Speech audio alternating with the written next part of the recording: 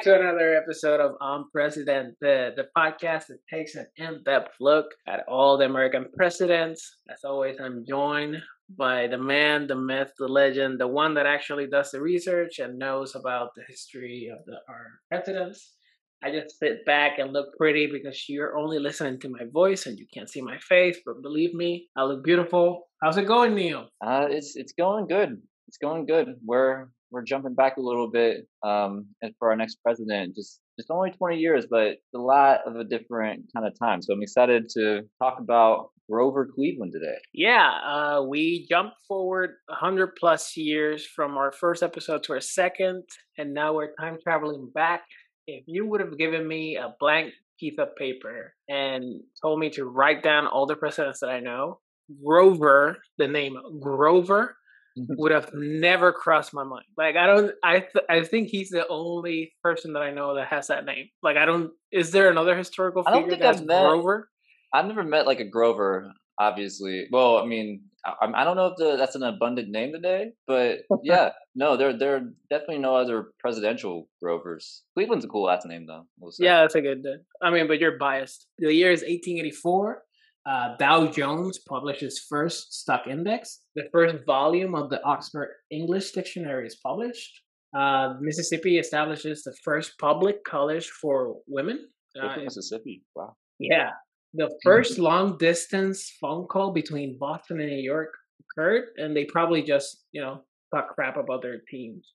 They just called to say Boston sucks or something like that. The Panic of 1884 sets in, which is part of the economic depression that occurred between 1882 and 1885, and that is it for me. And obviously, our boy Grover got elected to be what's the number? I'm sorry, 22nd, right? Yes, and 22nd and 24th. He'll be the only president that can claim two different numbers on there. So good for him. And the only Grover. He is a very unique individual. Yeah. He was. I don't know. I have a very I think that historians in general kind of probably have a back and forth in feeling about Grover. So there are only two Democratic presidents that were elected between 1861 and 1933. That's Grover Cleveland and Woodrow Wilson. But Grover is the only Democrat to be elected post-Civil War in the 19th century. And really, that shouldn't be surprising because it turns out, the party that mostly champions, and I'm talking about the Democratic Party at this point, succeeding from the Union solely to maintain an economy and society that's dependent on an institution of slavery has political consequences, believe it or not. So yeah, from that time span, Republicans won 14 of 18 presidential elections.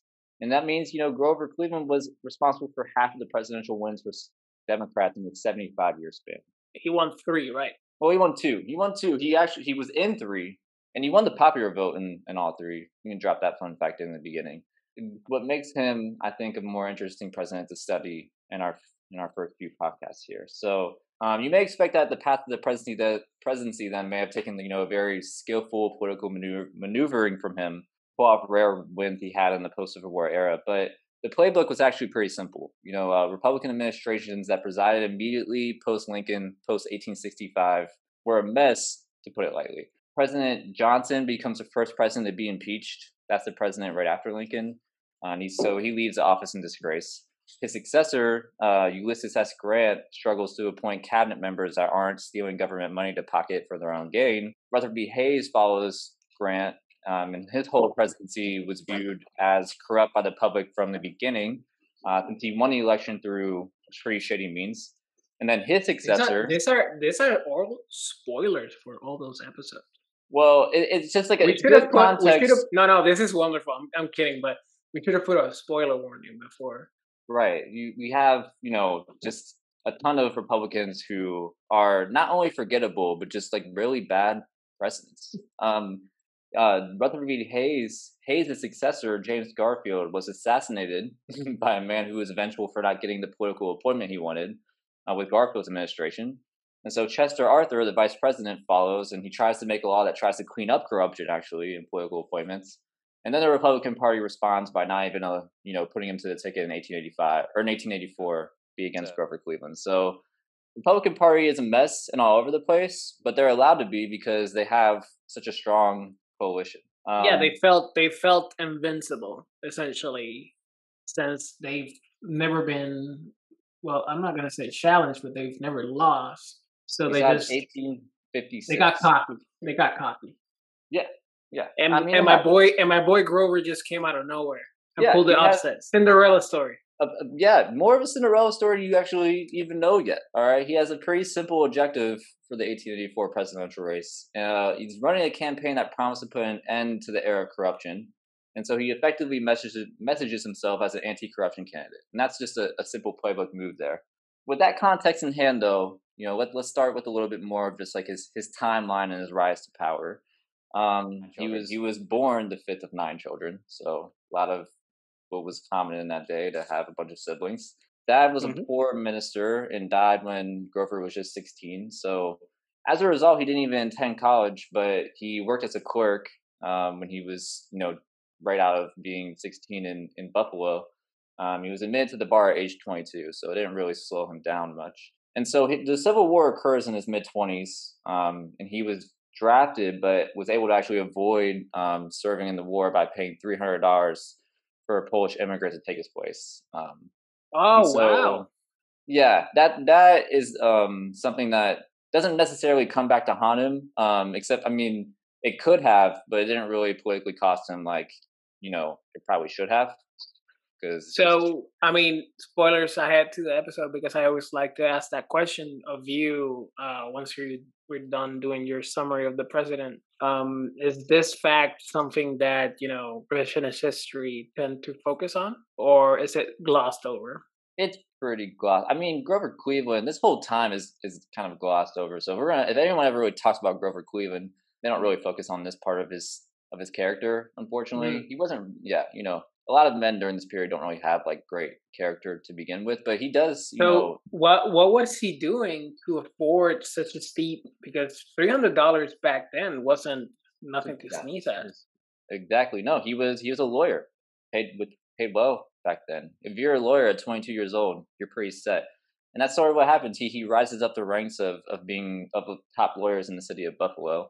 He's famous for just having a photographic like memory in court cases and being really disappointed in court, essentially. So kind of just this rise to fame. He doesn't really have much of a political experience up until 1870 when he's elected sheriff of Erie County. And then again, in that role, nothing of political consequence really takes place. He just serves in that role from 1870 to 1873, and then continues being a lawyer for the next 7 years. So no one really has him on the radar in like the election of 1880. He's not even been elected to like a significant political office to this point. So no one had ever really thought that he would be on the Democratic ticket in the next election. In 1881, he was asked to run for mayor of the city of Buffalo. He has like a reputation of being a more honorable and trustworthy figure in the city, and even at the local level, the amount of corruption occurring in political circles was highly known to the public. And government contracts, those were and their policies were explicitly rewarded through political connections rather than like the most cost-effective solutions using taxpayer dollars. So a lot of rail lines were rewarded, or like railroad projects, just community Hmm. sewage projects, any kind of infrastructure project usually went to people who had political connections, and then they cashed a lot of government money from them. So, I mean, tax- not many things, not something that has changed so drastically in today's yeah, but standards. it actually was. Now there's more onions to peel back to get to the center core, but there's always the same guy that paid that guy that paid that guy that paid the lobbyist that paid the second lobbyist to get the Yeah, government contract. But back then and it that's was literally Rockefeller would just walk into the office of a political figure and just give him money and be like, "Yeah, give me a favor." And everybody's like, "Yeah, Rockefeller was here yesterday. He got yeah, everything." not quite as sophisticated during that time, and there really isn't really much that like politicians do to stop that. They also get kind of they get rewards off of giving out political favors, obviously. Mm. So Cleveland wins mayor because he's able to go against this grain of just corruption, And as a reformer, he vetoes infrastructure bills, decided to award those contractors who purposely hiked the price of their service since they knew they would be selected for public projects. Um, Since he's such an anti-corruption guy, what was his reasoning behind dodging the war? Essentially, doing something, I guess, back then not seen as moral, paying that amount of money to escape it. Was he against the war, or simply he just didn't want to participate, or his values didn't align with? I mean, by all accounts, he was a lifelong Democrat, and I mean, Democrats in that time were, very. I mean, almost all of them succeeded. So it's hard to say. Like, I don't think there are like a lot of accounts of if he supported or didn't support the war. I mean, if you live in New York at the time, you probably a good idea not to support, the Confederacy. I just think there's also like the fact that it was a war. It was like the deadliest war in American history up to Yeah, that I point. don't. I'm not So begrudging him not wanting to yeah. go Well, I potentially mean, die. yeah, yeah. Like I mean, I think that he just had the resources to avoid, being Yeah. in, terrible conditions and, possibly getting killed. And he just played his cards. Yeah. All right. Back to Um, Grover the mayor. Again, he just uses a veto power of, his mayoral office, more than, it becomes kind of like his signature move as a politician because he never serves as a senator or representative or something that you have to work in a whole body for. He's only in these more executive roles throughout his political career and a very short political career up to this point. And so he becomes governor of New York just in the next year in 1882. They ask him to be governor of New York because he gets that popular in Buffalo and carries on the same kinds of efforts to veto bills that would propel corrupt policymaking. And so this turns him into a nationally known political outsider, pushing against status quo politicians looking at their way on taxpayer money. Is really he's a refreshing figure. He's very new, and the Democratic Party again doesn't have really much going for it up until this point, in the sense that they can't take the presidency, and so they're going to take a chance on Grover Cleveland in the election of 1884. Was he Um, viewed like the people's politician, or was he he viewed was as a politician? Politician. People were comparing him to people to like George Washington at this point, Mm. like someone Well, who like just pretty much could not lie or just had such an honorable reputation for being just honest, straightforward, and like cutting against the grain of any kind of corruption. And I mean, in principle, he has those qualities, but he also has some defects as well that we'll get to. Up until this point, again, Livingston not lost an election since 1856, and that was again, in part because they had an unbeatable coalition. They were the party that framed themselves, and again, these are Republicans, as a protector of American businesses by advocating for high tariffs. They pressured middle class voters to not forget the horrors of the Civil War, and they were the party that also pulled the country together from the Civil War. And so they could claim that they were, again, the party that ended slavery and granted black men voting rights. And but by 1884, that coalition had greatly weakened. They still had the support of rich business owners, but were losing the middle class due to decades of corruption that they oversaw in the White House, and they essentially gave up on protecting Black Americans by giving up on Reconstruction altogether. They allowed Southern states to establish Jim Crow laws. They allowed the terrorization of Black Americans into not voting by means of violence and discrimination. This coalition that was essentially unbeatable is unraveling. And also, I mean, there's the Democratic Party shifting more towards not really being distinguished enough from the Republican Party that people feel like they're taking, like, in today's context, like you're voting for something completely different from the Republican Party. Really coming down to more of like the individuals at this point rather than the parties themselves. We have the 1884 election where Cleveland again easily sort of gets onto the Democratic ticket to be the Democratic frontrunner against James Blaine of the state of Maine, who again is someone who's a gifted politician, but he has a corrupt history for rewarding railroad contracts for cash, and was hated by a faction of his own party. And this is like a split faction of the Republican Party called the Mugwumps, which Teddy Roosevelt was a part of. Eddie. So there seemed to be a lot of momentum behind Cleveland, and he didn't really have anything Anyway, the Cleveland has I'm not. It's not really. I can't find like the right word for it, but he has a stumble when it was revealed that he actually had a kid with a woman out of wedlock 10 years earlier Oh. by Republicans. They uncovered this fact about him, which turns out to be true. But Cleveland saved his campaign by not hiding from the issue. He admitted that he had been with a woman and that her kid could have been his, and so he had been essentially paying the equivalent day of what child support was for that kid.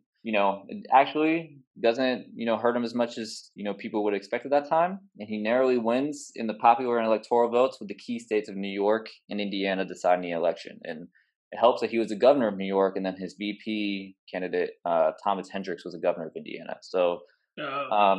at this point, Republicans kind of control the whole North, and then Democrats win all the South. And so then they were able to pick up two of those states, pretty much flip the election. Robert Cleveland, president, 1884. Super Um, Grover. Do you think he has to pay? He had to pay more child support now that he's president. You didn't. You didn't look that up, Neil. What type of not, research are you doing? don't think so. I don't know though. I mean, he sounds like a powerful guy at the time. So I doubt that anyone had any Yeah, doubt. I wouldn't want to go to court with him. Yeah. Grover's Cleveland's. So we're going to move on to his first term. His quick rise to power only reinforced his formula of using the veto to send a strong message about eliminating wasteful spending. But it also quickly revealed that his desire to block bills was only rooted in restoring integrity to American politics. But it's also, he saw a role of the government itself, its limits to support constituents. So he wasn't about, using the role of government to have a social safety net for the people. So we really start to see the true Grover Cleveland when he becomes president, and that he believes that the federal government should be less involved in policymaking and again providing assistance to vulnerable Americans. So one standout example here is an 1887 drought in Texas that created a terrible crop season for farmers. To give them a break, Congress passed a bill that would appropriate $100,000, which was a lot of money at that time, to buy seed grain for farmers. As relief, that would be a devastating year for them to be able to afford to live. Cleveland vetoed that bill and proudly affirmed what became his clear ideology of conservatism and limited government. And he utilized the veto power of the presidency more than any other president in their first term up until that point by a lot. And draws a hard line for individuals seeking government assistance and making it known it would not come under his administration. So that drought hit home because when we're recording this, I live in Texas, and we just passed through that historical winter storm. So would you say that Grover, even though he's in the I know that you already said that there's no distinction between the parties outside of the name at this point, but he sounds more of a Republican, modern Republican, in terms of wanting government to not be so involved helping society. yeah, I mean that's what's tough. I think that this is kind of gonna birth the progressive movement that wants to help American workers and just society as a whole more socially. But yeah, there's no like big movement within the parties themselves right now. I would say the Democrats still are more. Well, yeah, it's complicated. There are conservative factions in both parties, and so yeah, it's really hard. But I'm not. But I'm not saying specifically the parties. I'm saying Grover himself sounds more of less government, more you make it on your own. Yeah, yes, he is very much the fiscal conservative, but like everything is about integrity at this point, and so he tries to play that line a little bit. But at the same time, I don't know if all of like the Republicans would have agreed that, or at least like the majority of the Republican Party would have agreed that he should be so like block legislation as much as he did. This is during a time where like Congress is really like the most effective of like the three branches of government, because they're having I mean in Andrew Johnson's administration, for example, they were like override his vetoes because they have so much power in terms of like having a united coalition in Congress, and so they're really used to be actually running the nation right now as opposed to the presidency, and they're kind of thrown off by all the vetoes at this point for Grover Cleveland. So he has its successes in his first administration. He followed through on appointing cabinet members and other federal roles on a merit basis far greater than his predecessors. And ironically, he created the first U.S. regulatory agency, the Interstate Commerce Commission, which regulates railroads against the threats of major price fluctuation and discrimination. That was one that I thought was really interesting that he passed in the law. Failures of his first administration, though, is that he redistributed Native American land out of a reservation structure that had federal government protection. Instead, gave control to individual tribe members. So this may have made sense on the surface when you hear that, but the result of that move further hurt Native Americans when tribe leaders turned out to use the land to make money by selling it off for a payday in some cases. So it actually provided less protection for Native Americans in the long run. And then he worked hard to lower the U.S. tariff as well. And that's, again, one of the most contentious issues of the day is how much of a tariff that you have on products. But he lost support because of such unified Republican support for a high tariff to protect American businesses and to make American industries, super competitive at home. It remained a formula of growth for American businesses. And any kind of lowering to that kind of cause it led to his loss in the 1888 election. He goes up against a much more unified Republican Party at this point, being on the less popular side of major issues, like not keeping tariffs fixed at high levels and vetoing increases to Civil War vet pensions. So he's defeated by Benjamin Harrison despite winning the popular vote. And this time he loses Indiana and New York to decide this election. So it's also the second election in presidential history where the popular vote winner loses the election. You know the first one? Take a guess, take a shot at it. With John Quincy Adams, he beats Andrew Jackson. I thought I kind of dropped in John Adams, which is why it's referring back. Yes.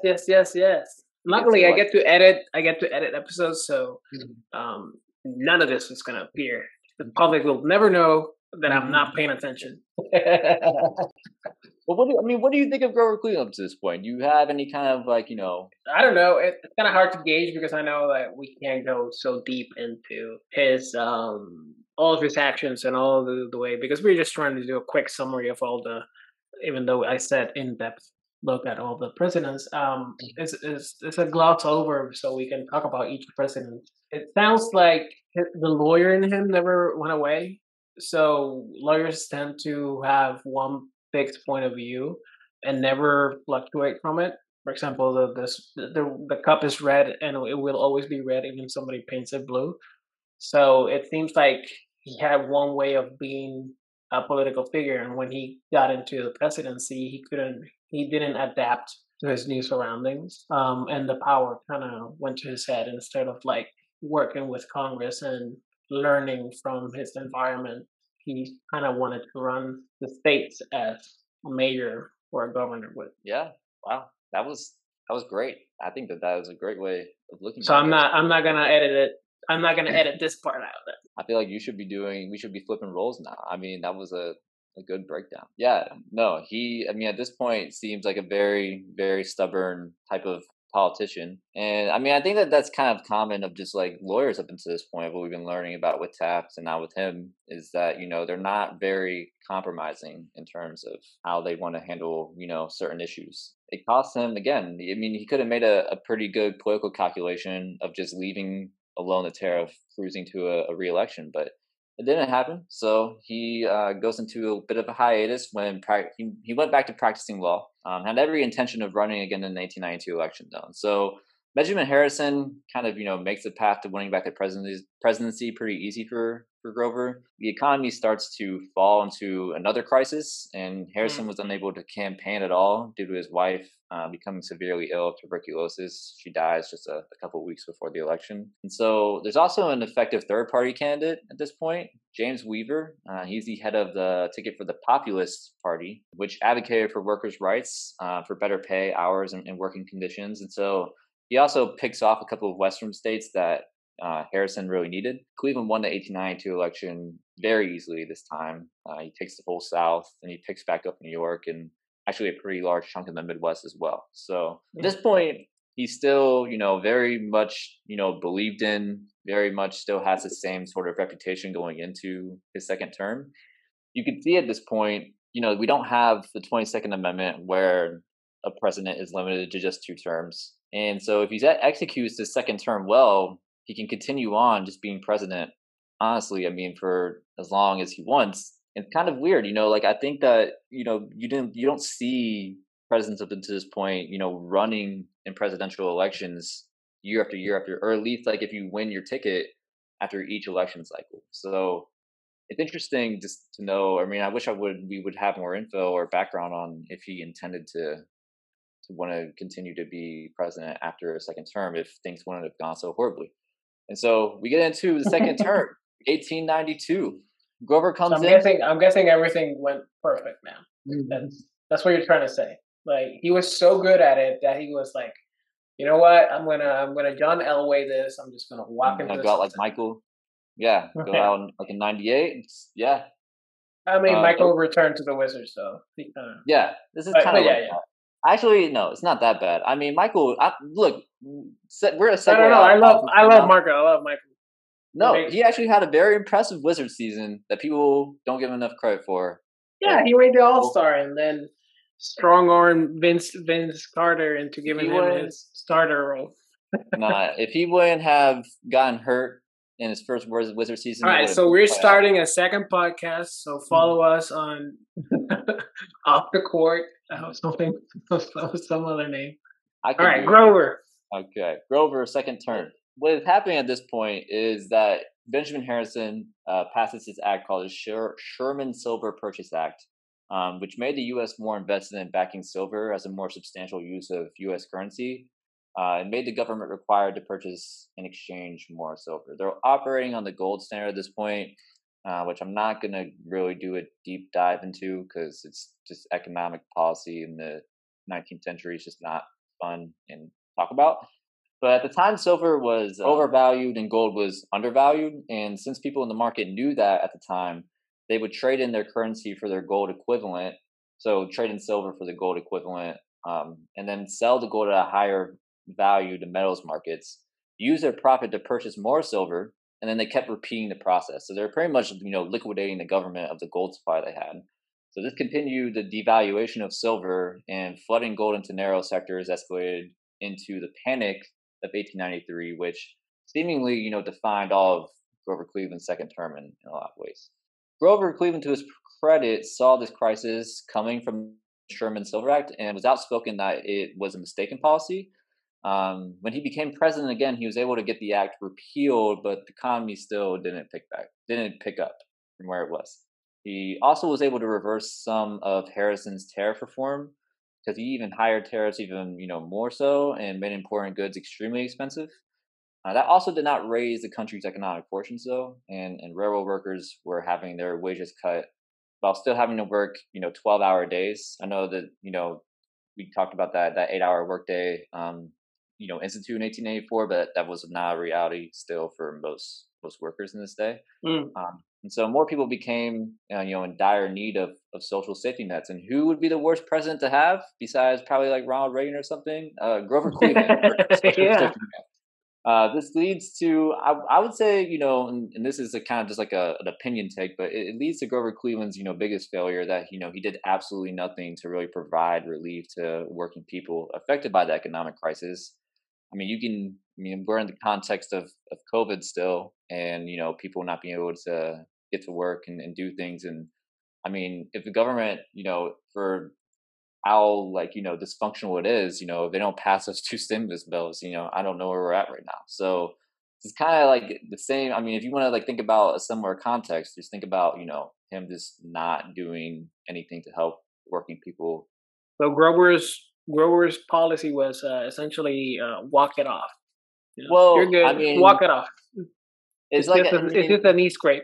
Walk it off, and the economy literally just have a blown out ACL and can't even stand on its legs. yeah, there's like a strong ideology that like all neighbors should just help each other at this point, and that like if you're in need, then your neighbor will come in and fulfill, or like everyone will help each other in the community, which is all great and everything. And I'm sure that does happen in community. I mean, it happens in communities every day, right? Everybody helps each other out, but it doesn't bring about it's not thorough enough, or it doesn't provide enough like protection, and a lot of people get left out, and so Mm. as a result an economic collapse, and little really being done. I mean, Grover makes these policy changes that he thinks will, bring the economy back up, but it takes time. When the economy collapses, you need a few years for things to start rolling again. And if Yeah. people aren't making money in that time, then you kind of just have people in misery. And so American railroad workers go on a massive strike in Chicago, and this is known as the famous Pullman strike in 1894 that further disrupts the U.S. economy by slowing down the shipment of goods and services across the country. Cleveland, responds by sending in federal troops to Chicago to put an end to the strike and restoring order to the rail lines. And That's while never that a good look. is not a good look because he kills approximately 30 people doing it, and makes him even a more hated figure in his own party. Because Democrats still are trying to make the case that they're the party for the working people at the same time, Yeah. and that provides a lot of alienation within his party. And then obviously, Republicans want him out of there. And so we had the midterms that come up in 1894 and the congressional election. It was dominated by Republicans, but even more so, the Democrats that did win were not, Grover Cleveland supporters. And the progressive movement gains greater energy with a focus on ending monopolistic control of industries from a handful of companies and providing healthier working conditions and fair pay. So, Cleveland really would never recover after, the Pullman strike and after the, So midterms. Sorry. so he can't recover from murdering 30 people? Turns out there's also political consequences for that. Gets just turned away from the Democratic Party for a fourth election run. He's seen as someone who is toxic. And the Democratic Party at this point is also being very sympathetic to, people who are huge advocates for, having more like silver in the US economy as well. Grover wants nothing to do with that. He wants the gold standard to still press on the same status quo. There's a lot of like back and forth on like if you put more silver currency in the economy, that if it helps farmers and then like other types of agrarian workers with being able to pay off debts that they have. There's a lot of that argument going on in the background, and he's just not on the right side of that argument. Kind of just goes out into the abyss in his presidency, being highly unpopular and not really having much to show for, being in three straight presidential elections where he wins a popular vote each time. Clearly a very popular, figure, but doesn't really, deliver on any, huge policy win, any kind of, big brand, like, what do you remember of, about this president? Like, what's their big, like, legacy takeaway? Grover Cleveland kind of becomes forgettable. And that's not something that is necessarily rare for this time. And he does Hmm? insert, more of he pushes against the grain of corruption and being just completely, this is an era where the legislative branch really again has its control, and Grover Cleveland has a role in reversing that trend, right? And you have this from 1865 all the way until 1896, the legislative branch was more powerful than the executive. A lot of people can make that argument. And Grover, for his credit, that might be his most lasting legacy in terms of what you can remember him for. Because from McKinley onward, we have a lot of memorable presidents again who have a big say in what happens in domestic and foreign policy. It's another thing we didn't really touch on. Grover Cleveland didn't really have a big foreign policy agenda. Kind of was an isolationist. He did some things to build up the military, but he didn't really want to get involved in foreign affairs as much. Which is also, if you want to make yourself popular, you can show military dominance. It's always kind of like it's not like a great, looking back at hindsight, not a great thing to be remembered for necessarily, but Which is could weird be. because he wanted to lower tariffs. So he had an outside perspective in terms of the global economy, but he didn't care to get involved outside of just, I'm the tariff guy. I don't want to do anything else about it. And it's weird that like so many historians, there's also there's a lot of ways to just say like this guy's garbage, right? And you can do that about like a lot of presidents, because they're living in a time where like there's just like terrible things happening in the country and people don't have the right to vote, people are being like terrorized, and those kinds of things are happening, and he's not really trying to put a stop to that, and he's actually delaying a lot of progress in the country by being a Democrat this time means that you're a lot of it means that you're trying to stop Black Americans from having the right to vote, and so he was very much a part of that it kind of, whenever I see people like advocating, and not like, people go out on the street and advocate, Grover Cleveland's a great president or something like that. But if you like see historians Yeah, advocating, you see it all the time. Like it's very weird. I was jogging the other day and somebody just stopped me and was like, Grover Cleveland, right? And I was like, yeah. yeah, I'd be like, fuck. Like, I wouldn't even ask questions. I'd just be like, no, no, not Grover Cleveland, not Grover Cleveland. I would make it. I mean, I'd make the case. Teddy Roosevelt a much better, figure for the time, even though he has his problems as well. And I hate to keep bringing up Teddy all the time, but he's just like kind of like a big highlight in this whole, turn of the. I don't hate that you keep bringing him up. I'm looking forward to that episode. A takeaway is that he's just tough. He's tough to evaluate. He's tough to evaluate because this. Whenever I was a kid, learning about presidents, and obviously I became like pretty interested. Like the time where I like completely just like did not care to remember anything about was this period before Teddy and after Lincoln. This is a really like corrupt sort of boring time where, or not, I mean, I shouldn't say boring, but like in just a time where like not a lot of progress is really made in terms of like our social movements and how we move forward. I mean, we have such a huge event of slavery finally being prohibited and people getting the right to vote and progress happening, and then that automatically just like turns around and becomes another 100-year struggle. It's really depressing in that sense to look back on this period and see these people fail in that capacity. Yeah, Grover Cleveland. What do you think? Oh yeah, that was a very interesting. I didn't anticipate it being so, what's that, like a roller coaster, because it felt like he was. You set it up very well in that it sounded like he was going to be that beacon of hope that people wanted within that era of corruption that you were just mentioning, and then he essentially just plateaued and never grew his views, and never grew the party, because he could have made that party the response of the corrupt, the better option. Yeah, they could have And redeemed themselves much earlier. mm, Right? Like I mean, yeah, like he could have really pulled them in a different direction. He's obviously, he had control over their party for more than a decade. so would you Or say that his I always ask this, is the segment that everybody's waiting for, all our fans ask for it.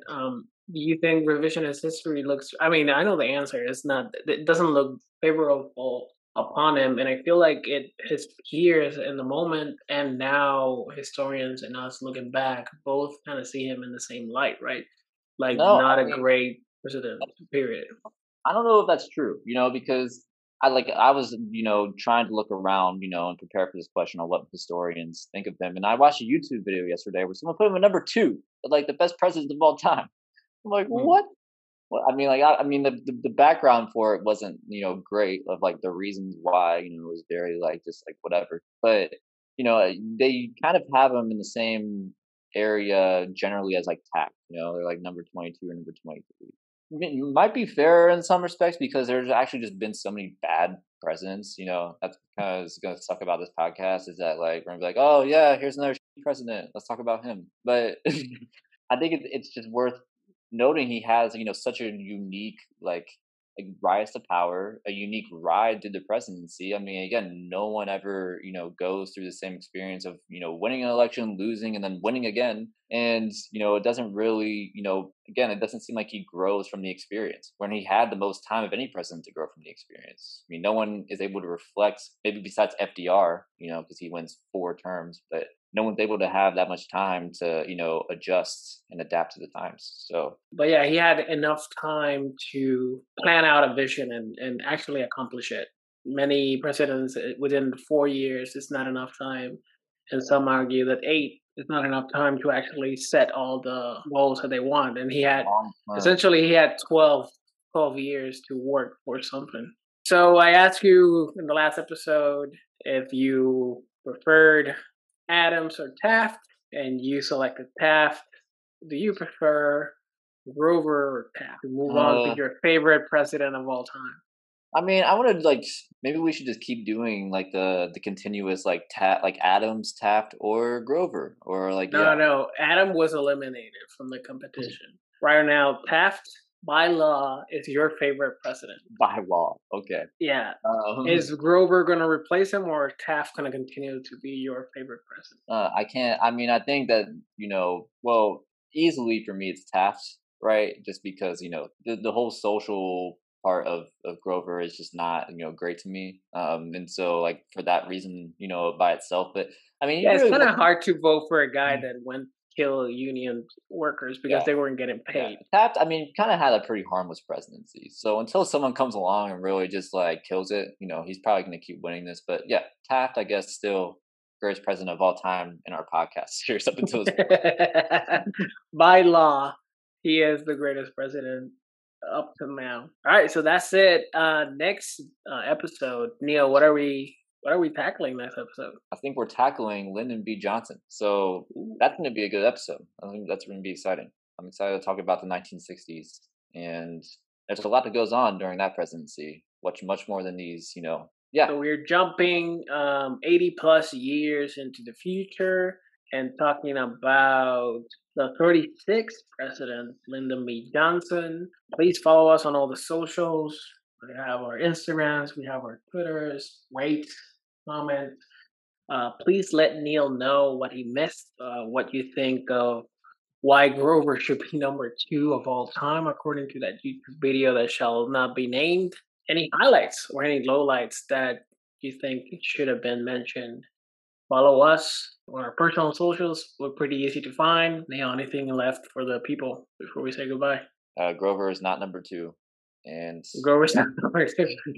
By law, he is not number 2. All right. See you next time, guys. Bye.